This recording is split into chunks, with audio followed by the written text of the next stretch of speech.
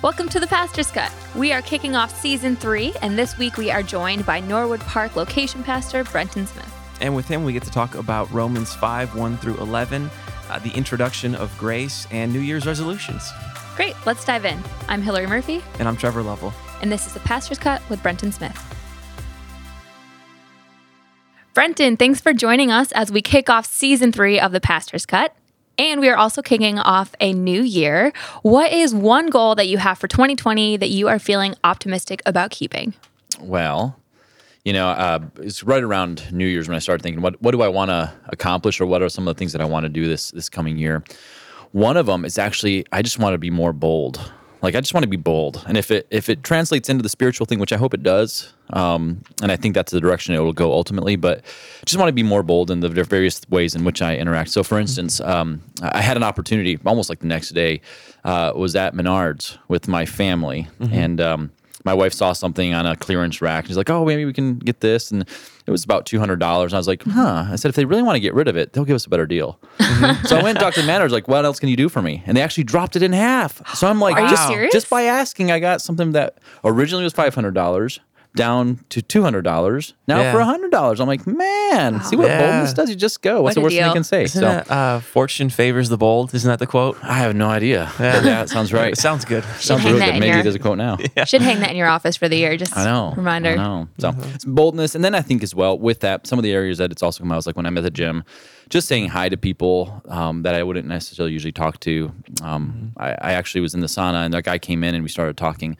And part of it was just the boldness of asking the first question, of just being there with him and getting overheated and needing to get out, but spending the time just talking and getting to know his story. He'd been a cop in the city and retired 30 years ago. And so just neat to hear him and various things that he's gone through. So that's part of being bold, just putting yourself out there in relationships and in other areas too. And spiritually as well, that's the part where it's like, how can we be more bold for the gospel's sake? So I like that.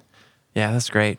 And so, Brenton, you preached up at Norwood Park this week on Forest Glen. And Forest Glen. Yeah, did the travel. Nice, north side travel. North side. Yes. So Romans 5, 1 to 11. Could you give us a quick recap of the sermon? Yeah, so the way I kind of looked at this message, it's introducing the second section of Romans, of the what we've been going through so far. So we did chapters 1 through 4 last fall. Now we're kind of going into this next section. And in this next section, what Paul does at the very first verse is he summarizes the first 4 chapters with half of a verse. And therefore, since you've been justified by faith, and that's kind of like the summary. So he kind of takes all that he said in the first 4 chapters and he summarizes it, but then he kind of waits. And this is where I kind of, my big idea for the week was justification, but wait, there's more. Kind of like the good salesman that Paul was like saying, okay, there's more. There's more to what you think, like justification, but there's so much more. So then I unpacked it from there and the 3 benefits that we would have in our justification. The 3 benefits being, I got to look at my notes here. Justification, peace with God, which is one of those that was right there in this first verse, access into his grace, and then rejoice in hope. And then from there, started going through what do some of these things look like as the rest of the chapter also, or these verses spell it out for us. So that was the maybe the quick synopsis of this passage. Really interesting. So many things that I did. I mean, I feel like this passage had so much on it. That you had to cut something out. You had to cut something out somewhere. And so you just had to make a decision, what am I going to cut out? But some of the things that I did say that I felt were so worth engaging with, one was this whole access into God's grace or into grace. The word access is actually better translated introduction.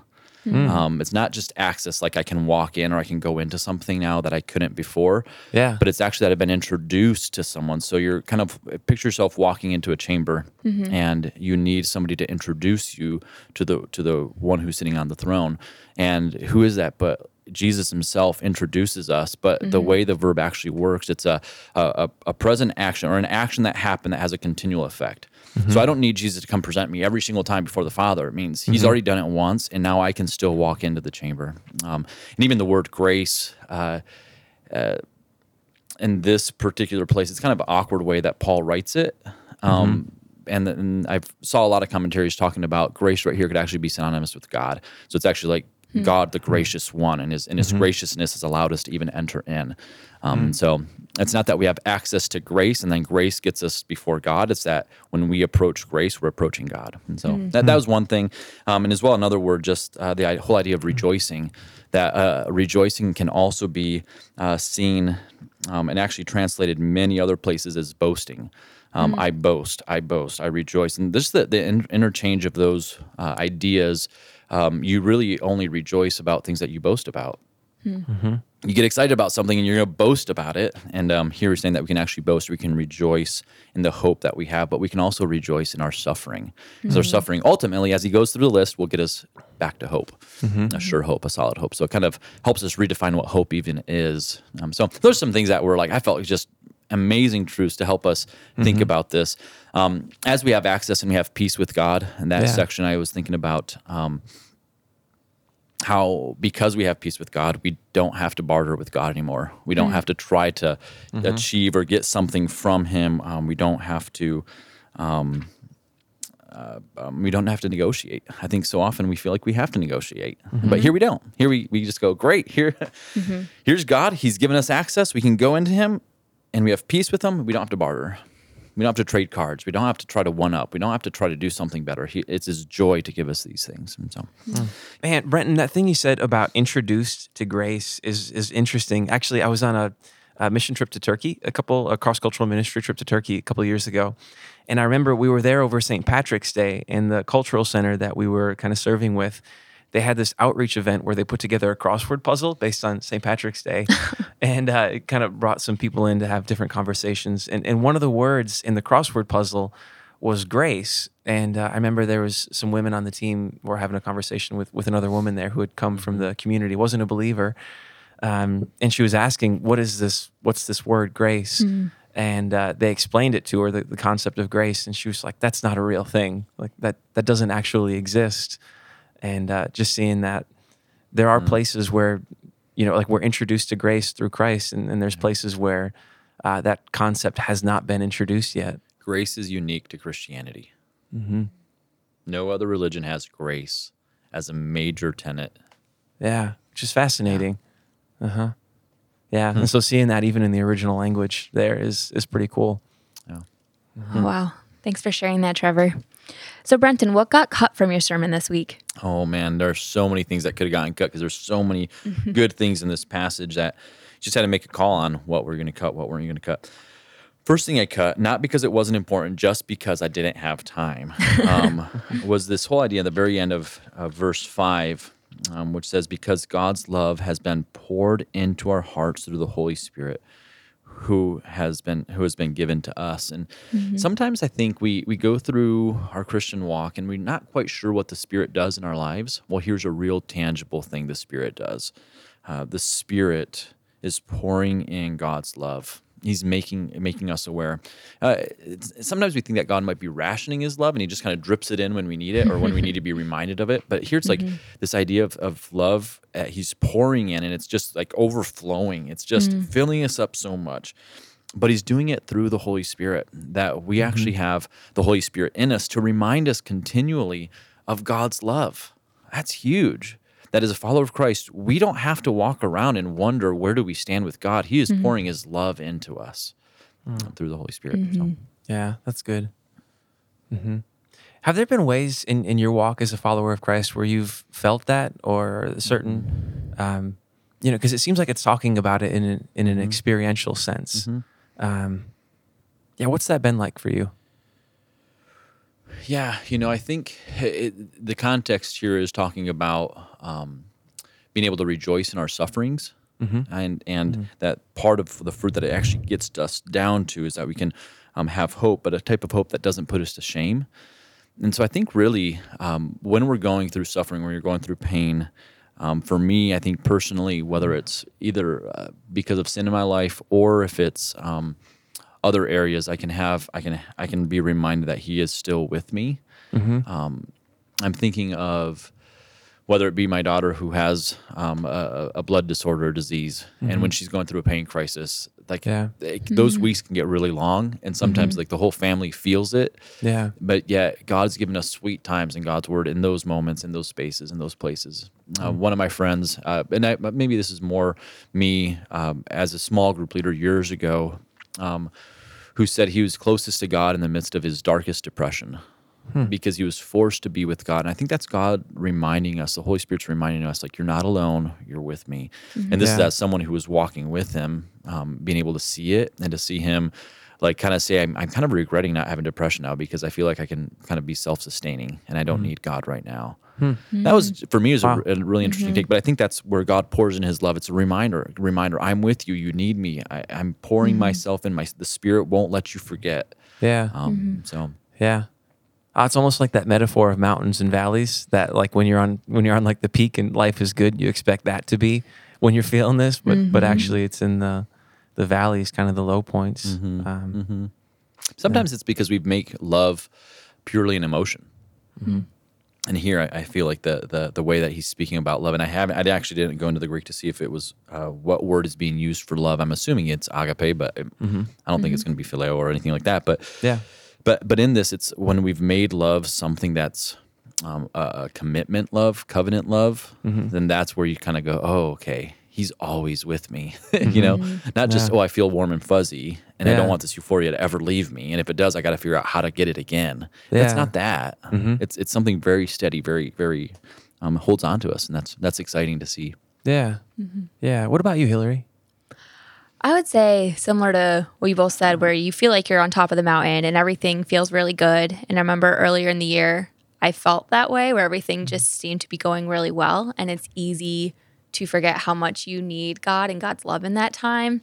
And then when things start to not go the way that you want or the way that you expect, and you can sometimes feel alone and isolated, which I feel like is a really easy feeling to have in the city. To just be reminded of God's love and that he does have a greater plan, and months past that to be able to look back and see that and remember that he was there for me during that time, and not just him, but the Christian community that was surrounding me during that time and giving me advice and praying for me. That was really felt more than ever when I was in the valleys this year. So That's good. What else got cut, Brenton? Yeah, something else as I was looking at this passage. So question, actually, when I first read it, I stayed there a little bit too long and started really trying to figure out, what does verse 7 mean? Verse 7, for one would scarcely die for a righteous person, though perhaps for a good person one would dare even to die. When you look at that verse in isolation, and that's what I was kind of doing, I was looking at that without the context. I was kind of like, but what does that mean? Like, I'm starting making parallels, like, what's the difference between a righteous person and a good person? Because in my mind, I'm thinking, like, good is kind of less than righteous, and I'm trying to, like, dive too deep into that. And actually, I remember telling my wife when I was first read it and I was about to do some studies on it, I said, I've always been stumped by that, and I'm just kind of like wonder, what was Paul trying to say? But as I study, you start to see actually the comparison isn't between the righteous person and the good person. Those are kind of parallel lines that he's using. Yeah, there might be a little bit shades of difference between them, but he's kind of using more in parallel with each other. The real contrast is what Jesus did for us, that while we were sinners, he died for us. Like, that's where the contrast is, not with between righteous and good. It's about, these are like categories of people that we would probably, even though we like them, we wouldn't necessarily be willing to take a bullet for them. And yet here it's like, you're an enemy. You are so far away from God. I mean, this passage describes us as sinners, as weak, as far as ungodly, and yet here it's like, this is when Jesus comes in. It actually says in the previous verse that at the right time, in our greatest brokenness, at the right time, he came and he died for a sinner, for an enemy of his.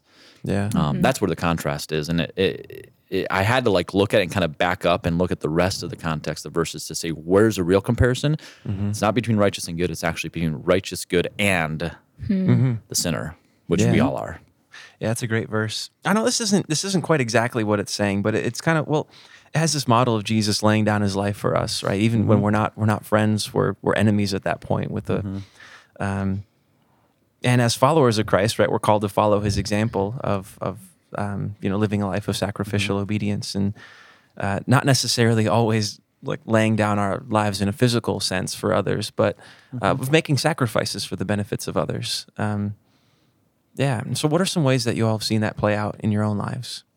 I think there's a lot of ways, I think as a father, that some pretty easy ones where you sacrifice for your kids continually and your wife and whatnot, spouse. And as I was thinking about sacrifice, and actually it is kind of tied into a little bit of a New Year's resolution, that I wouldn't be so focused on my own time that I would give up time with other people.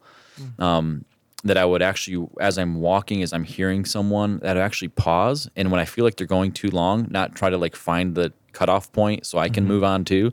Yeah. But actually then ask them a question that would show them I'm actually interested in what they're saying. Yeah. That's just time. It's me valuing myself higher. And so I'm sacrificing something that I think is really important, that I'm on time. Yeah. And say, you're actually more important than anything that I've constructed for myself. And so I'm gonna be more interested in you. And I'm gonna sit and I'm gonna ask you until it's time to go. And then it's okay. There's a time, and that's fine. But not try to make it so quick that I'm missing out on actually spending time with people. Yeah. That's great. That reminds me, to answer your question, on the theme of 2020, my word for the year has been cherish. And part of that is to just take in every moment. And again, not rush off from one thing to another and try to achieve all my goals and be extra ambitious, but to just really be present in the moment and look around me, take opportunities, see where needs might be, and to just use my time in a better way. Something else that came to mind is I'm not just living for myself either. I feel like that reminds us that Christ sacrificed his life for all of us. Yeah. And that us as believers and Christians, like, we should be on mission with him and living for him. And in this stage of life, sometimes it's hard because you see what your friends are doing and there's different temptations, but sacrificing some of those things to live a life that is an example and can lead others towards Christ and trying to just be really intentional living in that way. And I feel like recently, even just realizing some conversations that has led to with some of my non-believer friends. What about you, Trevor? Yeah, well, Brenton, you had mentioned earlier talking about how Romans 12 talks about us as living sacrifices. Hebrew 12. Yeah. It's Hebrews 12. I said Romans 12, and then I went back. I was like, no, it's not Romans 12. It's Hebrews 12. No, Romans 12 Is it Romans has 12? it too. Yeah. I appeal to you, therefore, brothers. Oh, you're right. By the mercies of God, to present your bodies as a living sacrifice. That's right. Yeah. That's right. Yeah. 12:1. Yep. Yep. Go with my gut. Go with my gut. Yes. Don't second guess. And that concept of that we are called to live in that way, living sacrifices. I think with me, is, like it can be an easy answer with kids, like you're kind of forced to sacrifice with them. But I think that one thing it brings out is that there's like a joy that you find in those sacrifices, that you give up so much for them. So many things that you enjoy, kind of like these creature comforts, or your personal time, or silence, or time to just kind of sit and read. Which I still sneak in when I can, but it's but you find that there is joy on the other side of those sacrifices, and that it's worth it, even though you wouldn't always choose to make it in the moment. Something early on when my wife and I got married, I was thinking about how marriage caused me to kind of get rid of all those creature habits, the things that I just enjoyed, and I had to sacrifice some of those things. Yeah. But then when kids came, they like made me sacrifice the things that I really need, not just value and want, but need. Sleep and food. They're like stealing my food off my plate. And I'm like, wait a minute, that's my job. I'm supposed to eat your plate. Yeah. But if they like it, they get my portion too. That's generous of you. So what else got cut? Yeah, the last thing that got cut is kind of going down towards the bottom of the passage that we had, which was Romans 5, 1 through 11. Towards the end, he starts making a comparison, and he's arguing from the greater to the lesser in these both of these instances. Verses 9 says, "Since therefore we have been justified by his blood, much more shall we be saved from the wrath of God. And then, for if we were enemies, we were reconciled to God by the death of his son. Much more now that we are reconciled, shall we be saved by his life." And so in both of those, there's two things that he's actually pointing to. Say that if God was able to do this, the greater piece, this other part is easy for him. And so, of course, that's part of what God does for you. Both of these things, the wrath of God and being saved, that word is actually pointing. Both of those words are actually pointing towards the future, towards his return. That when God comes, he doesn't just come to bring his to himself, yes, but he also comes with wrath, with real justice, true justice, which we would actually celebrate. We want justice in this world, and we want justice in life. Yeah. And here he's kind of pointing to that if he was able to do this really hard thing, he's so able to do this in the future. And so it caused me to, I actually wanted to kind of go into it. Oftentimes we don't talk much about the end times as a church. And here's a part where both words are pointing us to something future, which is pointing us towards the end times.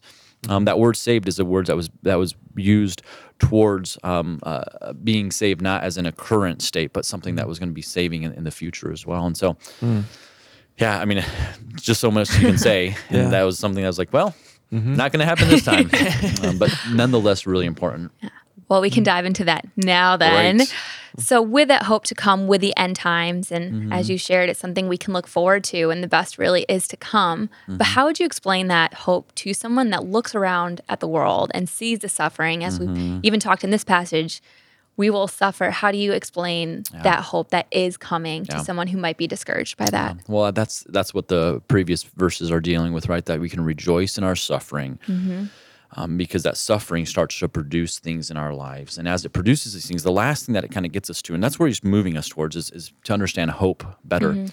And so when we look around, actually, I don't think that we shouldn't be satisfied with what we see around us, because it is broken. It is a broken world. People are going to be selfish. People are going to try to get their own advantage in any scenario. And I'm not just talking about, those heathen bad people out there, even in ourselves. Like when we look at our own hearts, our natural inclination is always to serve ourselves. And so that's many times it starts to become an injustice. And so that's where the brokenness can come. So I think the hope comes when we look at many of the spirituals that were written in the midst of slavery, or that were sung and recited and sung together. Always were pointing towards the end times. That's where our hope was lying. They said in this life there will be many suffering, many trials, but one day it's not going to be that way. So that gives us that hope as well. Where I grew up in Mexico, a lot of the native Mexicans who live further out of the city, and they've been treated poorly, and many of them are believers. A lot of the songs they choose to sing about aren't our current victory in Christ, but our future victory in Christ. They start to look at that, and that just gives them so much enjoyment to life now in the midst of pain, because they know it's not going to last forever. All right. Well, Brenton, it's been great having you with us. Oh, thank you. This has been great. Thanks for joining us this week for the Pastor's Cut. We are excited to kick off Season 3 with you as we continue our study in Romans. We hope you'll join us again next week as we dive further into Romans chapter 5.